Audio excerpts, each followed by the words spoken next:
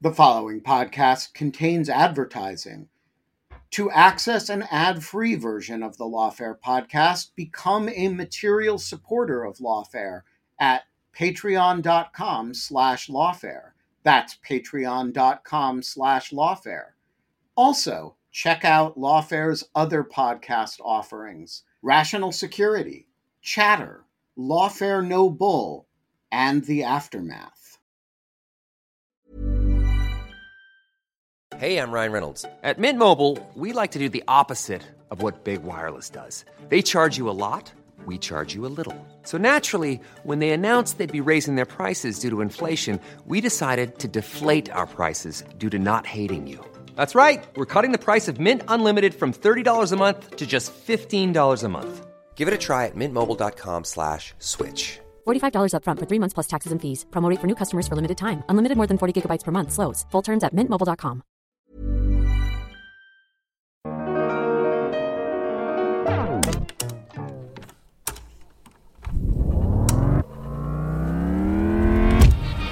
I'm Emily Day, and this is an episode from the Lawfare Archives for December 5th, 2021.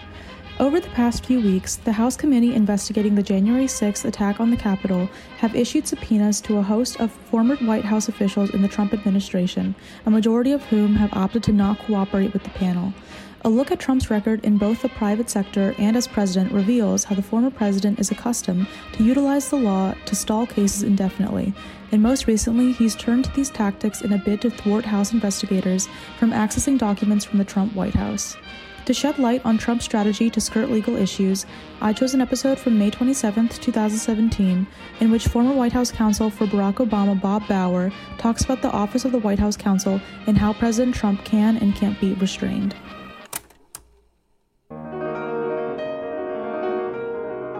I'm Benjamin Wittes, and this is the Lawfare Podcast, May 27th, 2017. It's been a wild and woolly few weeks for the president and the law. We've had questions of obstruction of justice. We've had questions of temperament. We've had questions of all sorts of legal shenanigans, including disclosing large volumes of classified material to the Russians. And I know what you're all thinking about this, which is, how does the White House counsel let him do these things? What is White House counsel Don McGahn doing? What is he thinking? And what powers does he have to put a stop to any of this?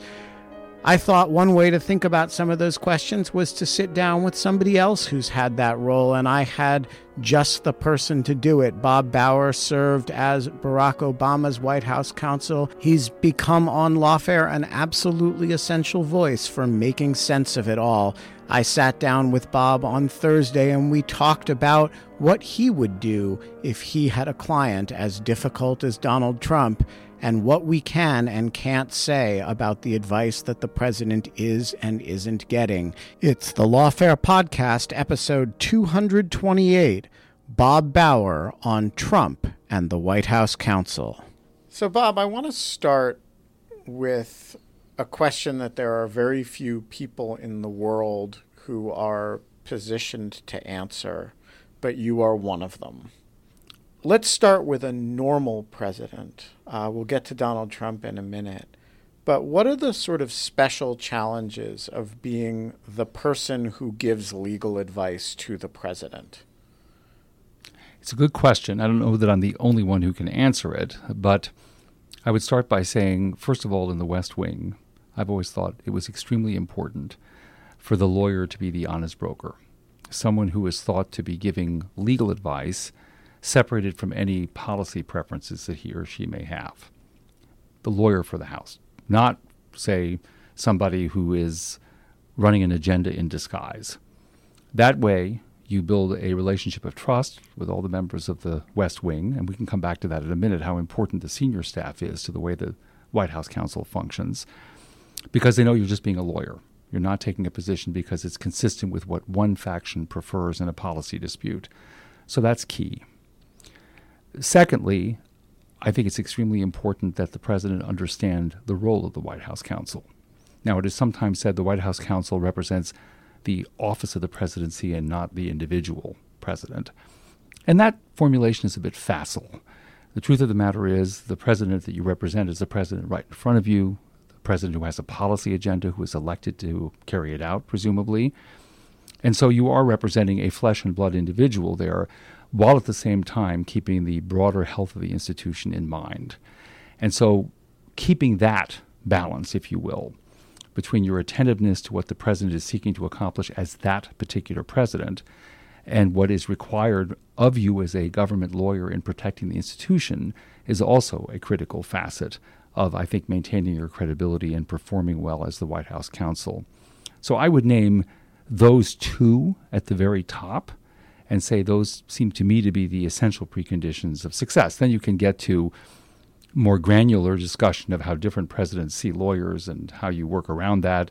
What does it mean to say, quote unquote, no to a president? I mean, all of those wind up being, specific questions that arise in the course of the White House counsel's duties. So let's back into some of those questions. Donald Trump is quite obviously an extremely difficult client. Let's talk about Barack Obama as a client. His public presentation is kind of somebody who would be almost an ideal client. He's measured. He's not irascible. He's the opposite of impulsive. He's cerebral. And so you look at him and you say, well, okay, if I had to be the person who would raise legal problems with a particular policy course, this is the sort of person I would want to do it to. Is that optical appearance reasonably close to reality, or was he a more difficult client than one would guess? In truth, if he were a more difficult client, I'd be the last person to say so publicly. But I will say you've largely captured, I think, some of the tremendous advantages I had as White House counsel to President Obama. And I say that, by the way, without wanting to deify him in any way. I mean, he's a flesh and blood individual. He had his moments of frustration, and I guarantee you there were moments of frustration he had with me. But you have touched on some key aspects of the president that, again, I think reflects not just well on him, but clearly was helpful to anyone who represented him in the role of White House counsel. One was he did understand the role of lawyers. The president was the last person, I think, who would say that what he valued in a lawyer is telling him what he wanted to hear. He would have thought that was pointless. He wouldn't have wanted that in the room. Then the question for him would have been, what's the lawyer there for if he or she's merely trying to read me and then feed back to me what I'm looking for? He wanted candid legal advice. He might ask hard questions. He might detect some uncertainty on your part and challenge you about it. But at the same time, what he was looking for was a meaningful, substantive exchange about the legal issues that he needed to know about. Not ones he didn't need to know about, but that he needed to know about. And he understood what the lawyer was there to do. Second, I think the president, having been a law professor and a successful law student, was pretty quick to detect what was a good legal performance and what wasn't. And so as a result, he expected lawyers to come to the room well prepared and to exhibit the mastery of the relevant facts and materials that were necessary for the advice that he was looking for advice of high quality. And I think that was important because it sent a message to the entire White House counsel staff, as well as to the White House counsel, that if you met with the president on legal issues, he wasn't looking for a superficial answer. He was looking for an answer that, if you were asked to supply it, was thorough and well-reasoned. So I agree with you that in those respects, I couldn't have asked really for more. I've represented politicians in one form or another for most of my professional career, sometimes on narrower issues, like, for example, how they fund their campaigns, and sometimes on much more complicated issues that entail potential criminal liability for them, or complex questions like the very involved and unfortunate episode with impeachment that President Clinton faced. And I have often encountered politicians who have a very different view of the role of lawyers and would become extremely exasperated dealing with a lawyer who wasn't, in a word, compliant and wouldn't have known the difference between a well-prepared or an unprepared lawyer, would have judged the lawyer's performance entirely by whether the answer was the one that they hoped for. Okay, so there was a break where other people were Obama's White House counsel, but you basically go from being Obama's White House counsel to watching this unbelievable relationship between a president and the legal system, including his own lawyers. And I'm interested for your thoughts on Donald Trump, president as client. Before we get to like what advice you would be giving him if you were in that role, just like this is a really difficult job being Trump's lawyer. From what I've read, I have to assume so. I've never met Donald Trump. I've never dealt with him in any capacity whatsoever. I'm knowing what I know, or to the extent that I know it, I'm gleaning what I know from the public record, from what I've observed, from some accounts of some people who over the years have had dealings with Donald Trump. So I want to start with that. I want to start in all humility. But one would have to start with the working proposition that he's not an easy client to have, that he has a very instrumental view of the law that he carries over from the private sector, and therefore, if you will, a very instrumental view of the role of lawyers. The law is something that pops up in the course of his affairs that should be managed to a particular outcome, to a particular result that he wants, and the best lawyers are the ones who get that for him. He wants tough, rough, result-oriented lawyers. And in the business world, for all I know, I am not a business lawyer and I don't come from Donald Trump's world, that may be something within whatever legal and ethical boundaries one wants to draw. That may be something he absolutely needed to do to succeed. And maybe that's the norm. I don't know. I rather doubt that from my observation of other business lawyers and in other contexts, but maybe so. It does not translate into the public sector. So let's unpack that a little bit. I mean, I can think of a number of reasons why it wouldn't easily translate. One is that the president is at the end of the day an executive, which is to say a law enforcement officer or a law carrier-outer. But I detect that you mean something a little bit more refined than that. So why doesn't it translate? Why can't the presidency take that attitude toward the law effectively? Well, apart from the point you make, which is that he is, responsible for the faithful execution of the laws, and so it's not merely an obligation of the job; it's a high constitutional obligation. For the period of time that he's president of the United States, he has an enormous custodial responsibility for the health of the institution. The people that he's calling upon for legal advice, for example, the White House counsel, the Attorney General, and those who work for him, are public servants.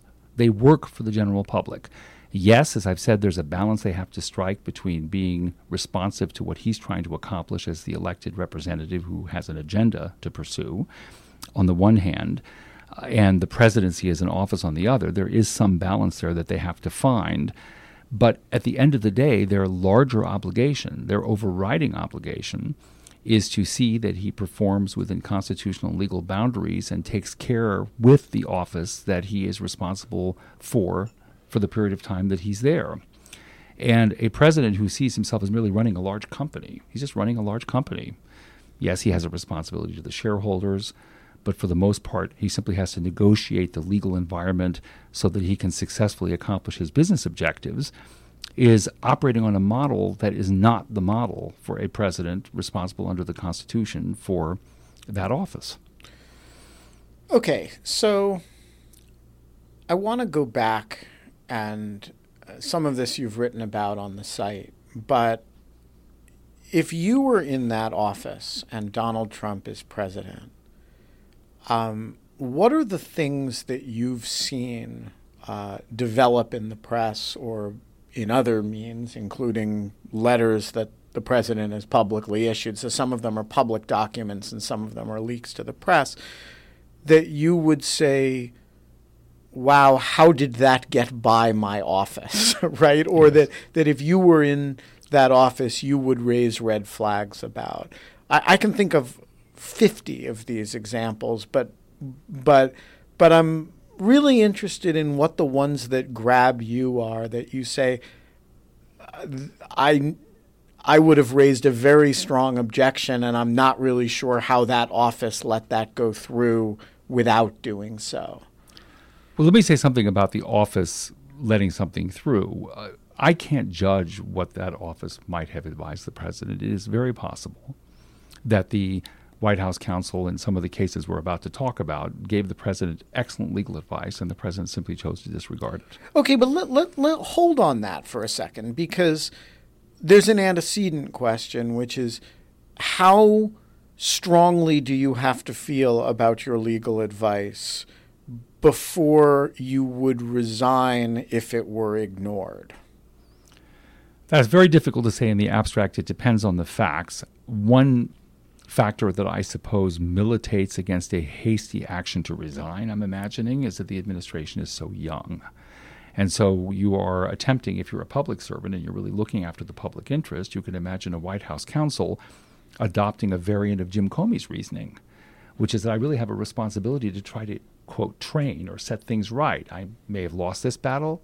I'll try, particularly after he absorbs the consequences of what he did, to initiate another battle, and maybe more successfully the next time.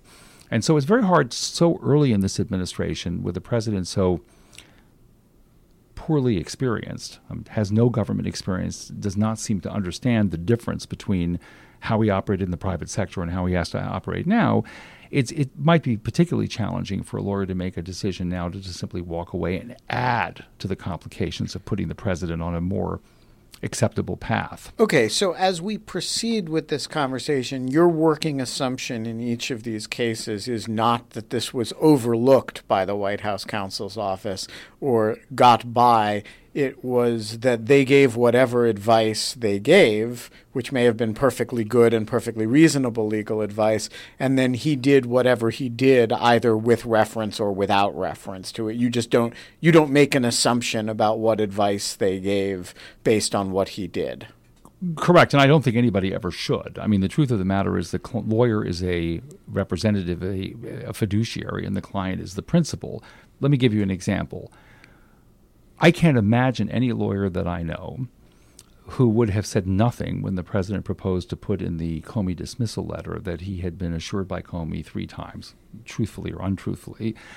That is to say, he might have been truthful in saying this, not truthful in saying this, but that he had been told by Comey 3 times that he was not under investigation. It is inconceivable to me that the issue was not raised. And why, if assuming it's true, maybe a rash assumption, but yes, assuming it's true, why as a lawyer would you say that's a terrible idea? Don't include that in the letter. Well, there are 2 issues there. One is what actually happened. So let's assume, for example, I'm a lawyer in the Oval Office and the president says, I forgot to mention to you that I spoke to the FBI director 3 times and he assured me that I wasn't under investigation. The first concern I have is not the letter. The first concern are the contacts, which I'm hearing about for the first time. And now I have a whole different set of problems quite beyond the release of the letter. The second is, of course, the letter itself. Now let's play out the scenario somewhat differently. Let's assume that the president's letter, as we've seen it, is a much shorter version of the one he originally proposed to send. Let's assume that he added even more detail about what he believed his conversation with Comey to be, about the reasons why he believed Comey was right. Maybe there was even somewhere built into it a written rant about this so-called made-up story about him in Russia. And the White House counsel, in my hypothetical, and I'm not speaking now about any particular White House counsel, I'm just speaking, in these hypothetical terms, might have walked out of there at the end of the day happy that he had just negotiated it down to the words that we're talking about. Who knows what it started with, right? Now, again, it may not have played out that way at all, but I think these are the complications in trying to judge what happened there. But this much we know, even when what went out of the office should not have been there for 2 reasons. Number one, if there had been such contacts, then the White House counsel has much more serious problems and should be addressing those. But if there were such contacts, certainly no client would be well advised in Mr. Trump's position to just publicly advertise them. Okay, so there's the letter. Yes. You have also written about a pattern of activity, which I've also focused on, that begins with the dinner, the loyalty oath dinner, and continues through a series of events that you've written that if you were White House counsel, you would be concerned about an obstructive pattern emerging out of that. So walk us through, first of all, what the pattern is that would concern you, and what the sort of advice that you would give a president if this, as this pattern starts to emerge in the press. What's the sort of thing we can expect that Don McGahn, assuming he's doing his job the way you would do yours, might be telling the president at this point? Well, first and foremost, he would be telling the president, stop communicating on this subject with the senior command in the Department of Justice and certainly with the leadership of the Federal Bureau of Investigation. And I'm going to separate the two out. The president may have some occasion on a number of issues, like policy issues, to communicate with the senior leadership of the Department of Justice. The president has indeed potentially some circumstances in which he or she might communicate with the head of the FBI, but in both cases, and certainly in the case of the leadership of the FBI, those communications would not involve ongoing active investigations, and in particular, not one that involves potential liability for him or his associates. So the first thing you would say to the president, I think, in those circumstances is that there are both norms and legal considerations. And the reason for the norms is essentially as a means of trying to enforce against the worst possible outcomes that the law might then be called upon to deal with. The president, by his account, 3 times he spoke to Comey. At one dinner, he demanded to know whether he was going to be loyal. He apparently called Senator Coates at the office of the National Intelligence Directorate. He apparently spoke to Director Rogers at the NSA, again with the view of having them help him out with an investigation he didn't want to continue into his own prospective legal liability. He then gave an interview to Lester Holt in which he told Holt that he had Russia very much on his mind. In fact, it was the precipitating reason for his decision to fire Jim Comey. And that's important not because he's communicating with a government official, but because he's now publicly discussing what his motives were in calling people he shouldn't have been discussing that with in the first place. I hate to use the word chaos because that's just showing up in too many news stories nowadays, and everything is chaos and turmoil, whatever. But I'll just use it in my sense. It's a chaotic way for the president to manage the space around himself and around the Oval Office. It is inappropriate. It violates norms, and then again, as you suggested, it can clearly lead, and I think almost certainly will lead, into a question about whether within the meaning of the federal criminal laws, he was attempting to obstruct justice. He was attempting to stop an investigation into his own personal liability. It's that time of the year. Your vacation is coming up. You can already hear the beach waves, feel the warm breeze, relax, and think about work. You really, really want it all to work out while you're away. Monday.com gives you and the team that peace of mind. When all work is on one platform and everyone's in sync, things just flow. Wherever you are, tap the banner to go to Monday.com. Quality sleep is essential. That's why the Sleep Number Smart Bed is designed for your ever-evolving sleep needs. Need a bed that's firmer or softer on either side? Helps you sleep at a comfortable temperature? Sleep Number Smart Beds let you individualize your comfort, so you sleep better together. J.D. Power ranks Sleep Number number 1 in customer satisfaction with mattresses purchased in-store. And now, save 50% on the Sleep Number Limited Edition Smart Bed for a limited time. For J.D. Power 2023 award information, visit jdpower.com/awards. Only at a Sleep Number store or sleepnumber.com. Hey, Lawfare listeners, Ben Wittes here. Want to tell you about the first time I got a report from the folks at Delete Me. It was shortly after I started using the service back in 2022, and they sent me their first privacy report. I have since gotten 8 others, and it contained some shocking information. They had removed my data from 56 separate data brokers. that this had included 133 separate records, including 621 individual pieces of personal information. The data broker with the most information about me was a company I'd never heard of called People by Name. And here's the thing. Since then, every couple of months, I've gotten another privacy report from Delete Me, and it always contains more information that they have removed from the data brokers about me. In the second report, they informed me they had removed my stuff from 41 data brokers, and that the one with the most information about me was called HLEC. I have no idea what HLEC is. So the other day, I got my latest report, and it includes 15 more data brokers with my personal information, 113 pieces of personally identifiable information.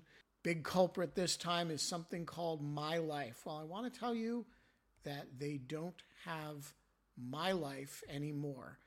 And that is why I recommend Delete Me. As this little anecdote shows, there's a lot of my data out there, and these companies keep acquiring it and making it available to anybody who can pay. And I have slept a little bit more easily ever since I found a solution to this problem. And I want to stress, as I do every time, that I started using this before Delete Me started advertising with Lawfare. Delete Me finds and removes any personal information you don't want online, and it makes sure it stays off. And that's the point of this little story, that, you know, they keep coming back. You can get it removed once, but they'll put it back, and then Delete Me comes and takes it off again.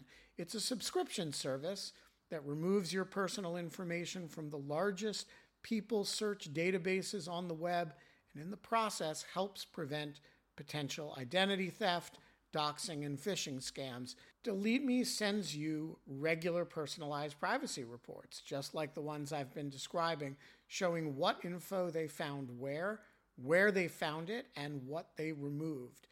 And critically, as this story reflects, it isn't just a one-time service. It's always working for you, constantly monitoring and removing the personal information you don't want on the internet. It does all the hard work of wiping you and your family's personal information off the web. Data brokers hate Delete Me, which is why I like it. Your profile is no longer theirs to sell. So take control of your data and keep your private life private by signing up for Delete Me, now at a special discount for our listeners. Today, get 20% off your Delete Me plan when you go to joindeleteme.com/lawfare20 and use promo code lawfare20 at checkout. The only way to get 20% off is to go to joindeleteme.com/lawfare20 and enter code lawfare20 at checkout. That's joindeleteme.com/lawfare20, code lawfare20. Okay, so the more I hear you talk, the more I'm feeling for the poor White House counsel here, because presumably the president did not sit down with the White House counsel before the meeting with Comey at which he asked for loyalty and said, so I'm having dinner with Comey tonight. I want to get his loyalty pledge. Is it okay to ask? Which presumably McGahn would have said, that's a really bad idea, Mr. President, right? Mm-hmm. And presumably before the president picks up the phone and calls Comey and asks him, hey, are you investigating me? He doesn't ask McGahn whether that call is a good idea, right? And there's this sequence of things that presumably McGahn is finding out about only after the FBI director has been removed and the president has boasted about his motives in that removal, for that removal. And so, the ship has sort of sailed on a bunch of the conduct in question. And so what's at this point the White House counsel's function? Is it merely to prevent him from doing more? Is it legal damage control with respect to Bob Mueller? Is it establishing compliance? I mean, like, how would you think about the role that, assuming that the office learns about these activities rather late in the game? Mm-hmm. Without knowing all the facts, and so I'm going to be shooting a little bit in the dark, I cannot be all that precise about what the White House counsel in these circumstances should have done, because there's a rich background here. What exactly happened, who the president informed he was going to be doing this, whom he informed of his plans to do this, how the White House counsel finds out about it, and so forth. I mean, in fact, frankly, how the entire decision-making process in the White House is structured, all of those would bear on the best possible strategy for a White House counsel. But speaking in the most general terms, at this point, and this is why I originally mentioned the West Wing, the White House staff as a whole, the White House counsel needs to pull the entire building together. Because if the president's not telling the White House counsel that he's planning to do this, some of those early warning signs might have been known to or should have been detected by others dealing with the president at the time, the chief of staff or Mr. Bannon or his son-in-law Jared Kushner. And he was having conversations apparently with them about his decision to dismiss Comey, so he might have been discussing the means as well as the ends. And if the White House counsel didn't find out what was afoot until after it happened, he needs to have, and presumably may have had, a really serious conversation with the rest of the building about the consequences of this behavior and what the staff as a whole is going to do to restructure itself to prevent further harm from taking place. And that would also apply to any conversations you might have with the Department of Justice, any of whose employees, including the Attorney General, would have had wind of the president's interest in potentially making those phone calls or having that dinner. But what if we make the assumption, which is actually my working assumption, that the White House counsel was aware of the plan to remove Comey, but was not necessarily aware of all these specific interactions that make that act look like the capstone of an obstructive pattern rather than a bold exercise of the presidential prerogative to get rid of an FBI director whom he doesn't like? I mean, I think it's reasonable in the chaotic environment that you're describing to assume that the White House counsel may be operating with extremely imperfect information, right? Yes, but then the question is, why is that? So let me give you an example. If I'm the White House counsel and I find out that the president called Director Rogers and said to him, I need your help in stopping Jim Comey from going forward with his investigation or having him lighten up, whatever he said, one question I'm going to have is, how come I didn't hear from NSA about this? How come Director Rogers, I'm not saying he didn't do this, how come Director Rogers didn't inform the General Counsel of the NSA and the General Counsel of the NSA didn't call the White House counsel and say, 5 minutes ago, the president had a really troubling phone call with Director Rogers, and you need to know about it. And that's what I mean about making sure that the entire supporting structure in the executive branch is helping you do your job. The White House counsel is not going to be able to function without the support of all of these other actors, from the chief of staff within the West Wing and the rest of the senior staff there, all the way out to others. Let me give you another example. If Director Comey told, and he may have, again, I'm just going to spin all these scenarios out, his general counsel that the president had asked him for loyalty at the dinner. One question I would ask is, why didn't the general counsel at the FBI call the White House counsel, which, by the way, he may have done, and said, hey, you need to know that's not an appropriate conversation, and the director was really uncomfortable with it. That could very well have happened. Maybe it didn't.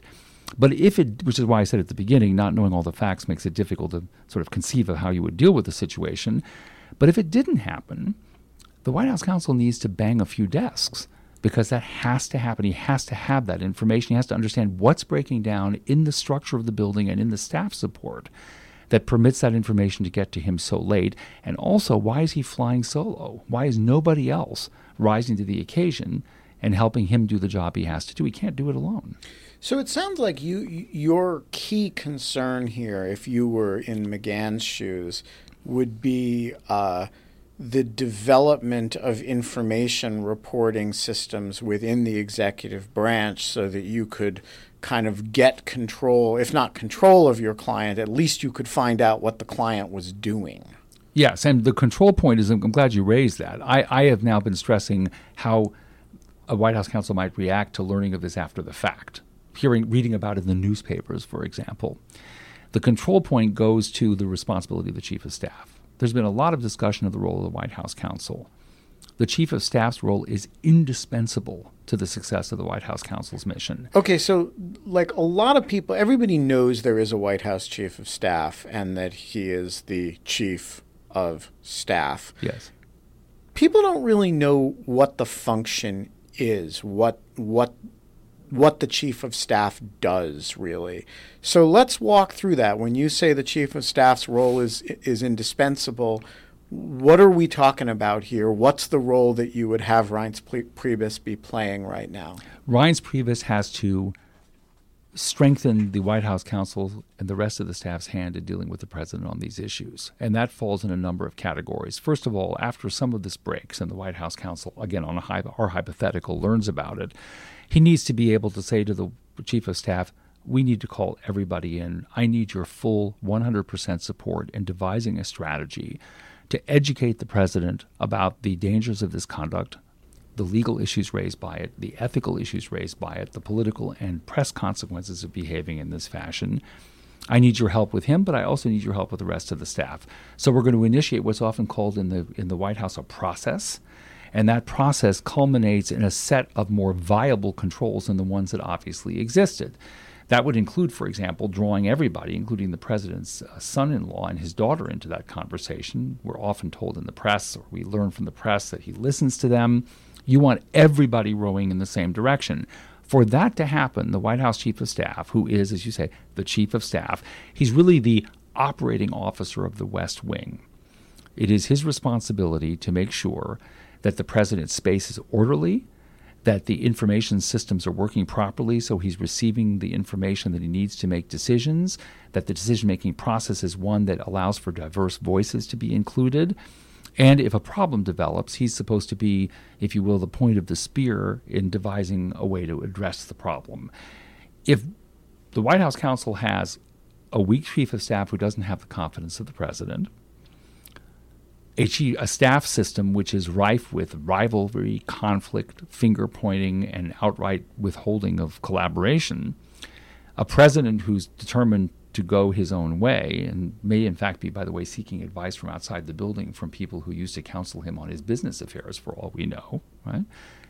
The White House counsel's chance of success has been reduced dramatically. Okay, let's talk about that for a minute, because I was reminded of, when you were talking of this brilliant Onion video that is a spoof on the the old CIA interrogation waterboarding debate, and it's a panel debate on whether it's a violation of the Geneva Convention to loose detainees in a labyrinth and have them savaged by a minotaur. And at one point, the mock Bush administration lawyer says, even if the allegations about the minotaur are true, and I'm not conceding that they are, his actions cannot be laid at the feet of the administration because he is a beastly minotaur and no chains can bind him. And I kept thinking, as you're talking, you're describing chains to bind a minotaur here. Absolutely. And if Donald Trump is a beastly minotaur and no chains can bind him, what is the process that you're describing going to be worth? Is the problem here that we're all trying to wrap little chains around the minotaur and no chains can bind him, or is there actually some internal processes that the executive branch can actually impose on itself or imposed on the president that in fact function as real constraints, restraints, or at least information points such that people get reaction before Mike Schmidt puts it in the New York Times? I'm not suggesting it will work. It may not work, and I don't know that it hasn't happened. Maybe it's happened and it hasn't worked.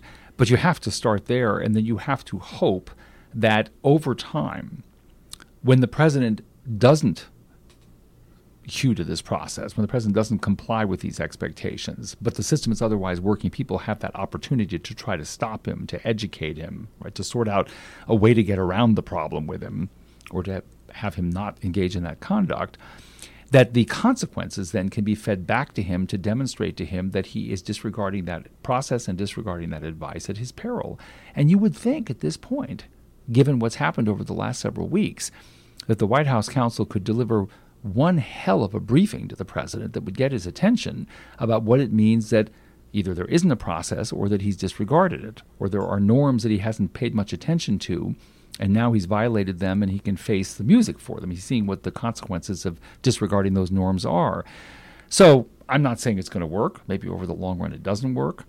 But at a minimum, you asked me what are some of the things the White House counsel has to be concerned about? What are some of the approaches he might take to solve the problem, if you will, to put the chains around the Minotaur?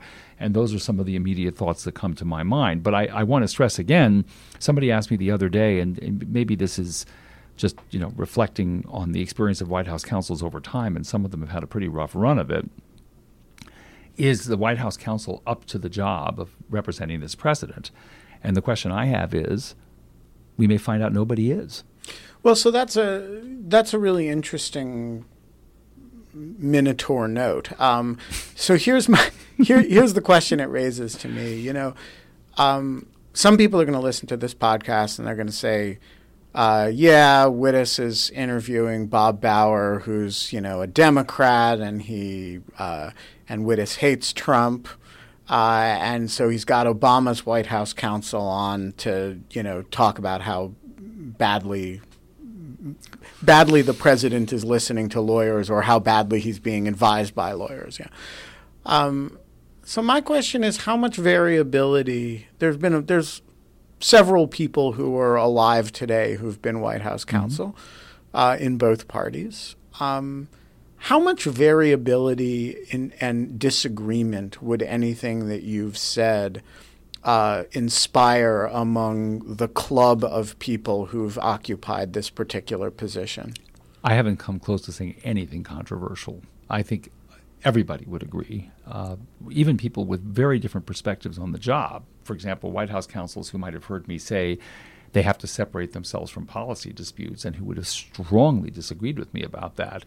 At least here, where we're talking about the president's compliance with the law, keeping himself and his administration out of danger, risk of oversight, risk of criminal investigation, risk of very corrosive press that is threatening to the president's agenda, on these points, I don't think there would be any disagreement whatsoever. And no disagreement by if I got all the Republican former White House counsels in a room, you don't think there would be any sense that you were being unfair here to a Republican president?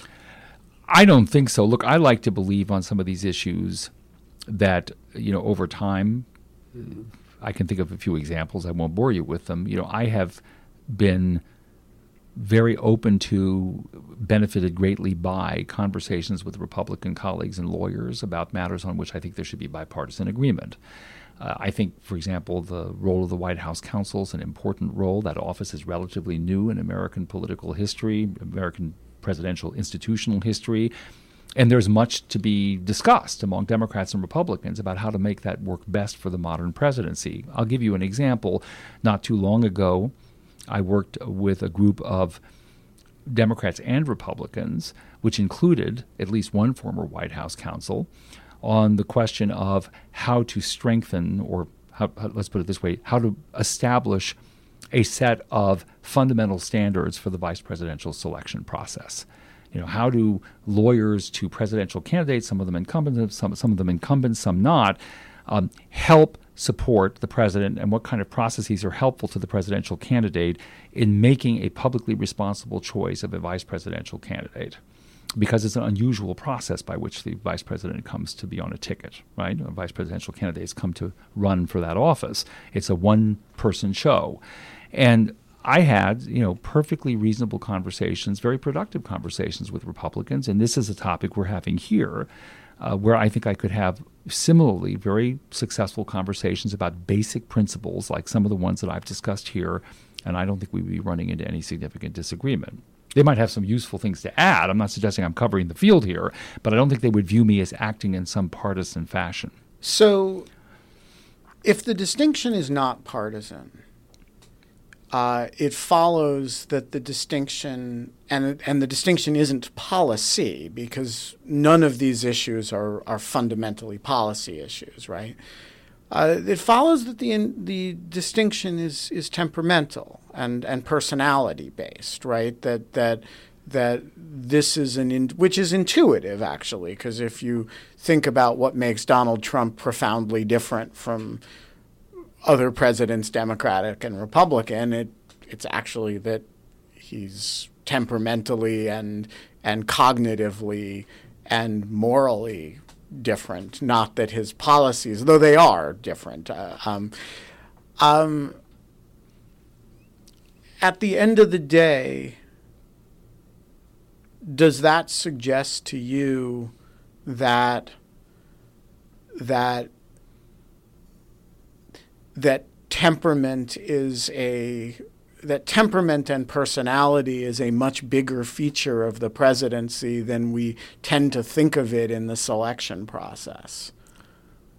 Absolutely. And I don't know that hasn't, maybe it receives varying emphasis over different periods of time, but I think it's generally understood that when you pick a president, you are bringing somebody into a position of enormous power. Some would say, by the way, a position that's become over-empowered over the years, and that you have to be concerned about matters of temperament. And the entire invasive process of looking at our presidents, their history, whether they use drugs, their family relationships, infidelities, all of that, I think is meant to address, sometimes expressly put, sometimes not, this larger concern of who are we putting in that Oval Office with all this extraordinary authority?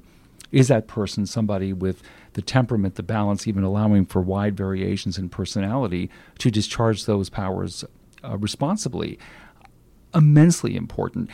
I like to say, by the way, and I don't mean this disrespectfully, but I like to say that we are in a strange institutional posture, or sort of overall posture in our political system, that is deeply unfortunate in the following sense.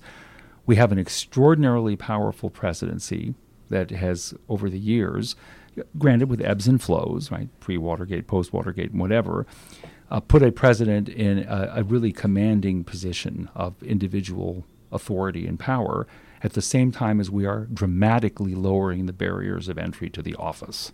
What do you mean by that latter point? Because it seems like the barriers to the entry are the same as they always were, which is to say you can go through a grueling process to get your party's nomination, and then you can go do hand-to-hand combat with the person who does the reciprocal thing on the other side, and one of you will be left standing scratched and bruised and become president. But that doesn't seem to, that difficulty of that project seems to have gone up, not down. So in what sense have the barriers to entry been lowered? Parties don't have, as institutions, a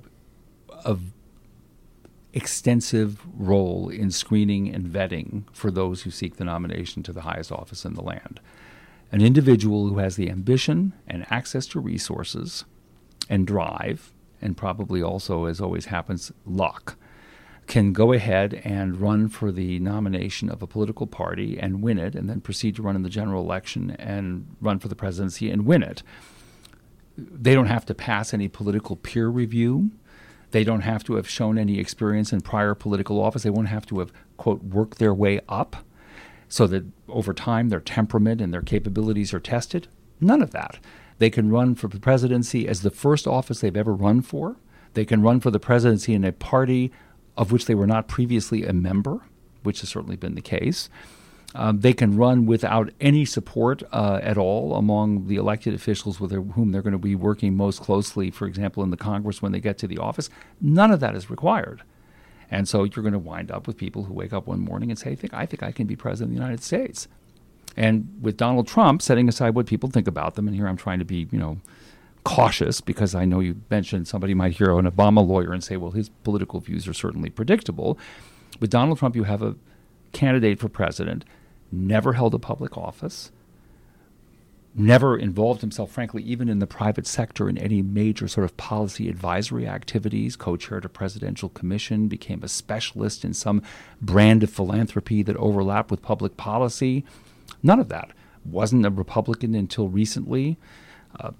Didn't have in his past even, notwithstanding what he said about it as a businessman, didn't have in his past an experience that even translated to some aspects of the job, like, for example, the way in which he tried to link his business experience to the creation of jobs. He really wasn't in job-creating businesses. That's really not how he made his money.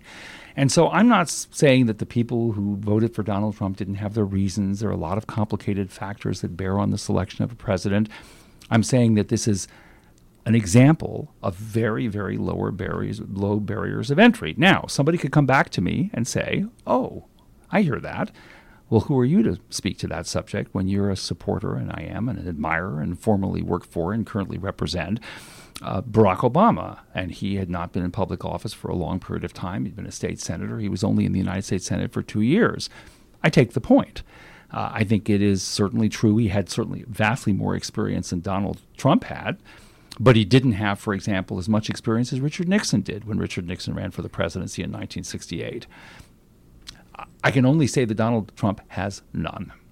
Right. So leaving aside the comparison with Obama, and this is a good point on which to close, what you've described is a very difficult operating environment for a lawyer to walk in and take on a representation. That is, a guy who has no political experience, who's got an eccentric temperament, who has a history of legal compliance problems in everything from the management of businesses to his sexual conduct, who is prone to impulsive speech and who is suddenly taking on the most powerful office in the world.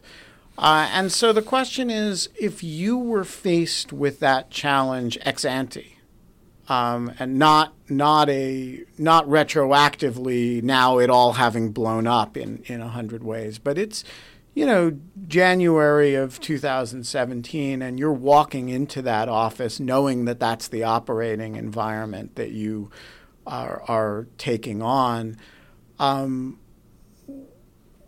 I would think you wouldn't want to run a normal White House counsel's office of the type that you ran. And so my question is, if you had been asked to do that, knowing everything you just said, what institutional changes would you make to the White House counsel's office as a condition of accepting the appointment in the first place? That's a very difficult question because, as you pointed out, you have a president, and this is true of every president, whose own personal style is going to significantly affect the organizational options or their feasibility, whether they actually can be successfully executed. But in a hypothetical world where there's a candidate who has some of these same characteristics you just described, I think that I would be looking for an enormous amount of process, understandings with the president prior to taking the position with the White House staff about how we are going to educate people in the particular challenges of keeping the president well advised, some systems for, if you will, breaking the glass when a problem occurs. What are the problem-solving procedures that we're going to run through here? There are a variety of ways that you would probably start thinking about how is the day-to-day process by which the building runs going to take into account the inexperience and particular temperamental characteristics of the president. If the president doesn't like to get information in certain ways, if the president thinks of lawyers in certain ways, how do we take that information into account in thinking about how best to support him? And you're going to need the White House staff support for that. And here's where it can break down. You're going to need the president's support for that. And I don't know how that works. Maybe it does. Maybe there's some learning experience. We're going to find out the president arrives at a better place from my perspective on these kinds of issues in the future. But you'd have to at least start at the beginning recognizing that you're facing a very tall task. One last question, and then I'll let you go. Does he need legal review of the Twitter account? Absolutely. Absolutely. Without violating confidences, let me just say that for a variety of reasons, the notion that anybody in the White House, much less the president, would be sending out public distribution emails or tweets without a process for review and approval is, to use the term again, simply inconceivable. I mean, discipline in messaging out of the White House with all the consequences of poor screening, discipline is absolutely essential. And the notion that the president can get up at 3:30 in the morning and start tweeting out a reaction to what was bothering him the night before or what he's seeing on the early morning shows, that notion just simply, I mean, that to me is something a lawyer just simply has to make clear is unacceptable conduct. Unacceptable because it takes risks with the viability of the presidency and in a variety of other ways affects the ability of the president to do what the public elected him to do and to behave in the way that we would expect him to behave, to return to this point, as a custodian of that constitutional office. Bob Bauer, thanks very much for joining us. Pleasure. Thank you. The Lawfare podcast is produced in cooperation with, let me think about that. Oh yeah, the Brookings Institution. Thanks this week to Bob Bauer for making the trek across town to chat with me. You need to do your part to help promote the Lawfare podcast, which is really starting to break through now. So please take a moment, if you're one of our new listeners, to go to the iTunes store or whatever podcast distribution service you use and leave us a rating and tweet about us. Facebook share us. You talk about us with friends. Tell people about the Lawfare podcast. Our music is, as ever, performed by Sophia Yan. Thanks for listening.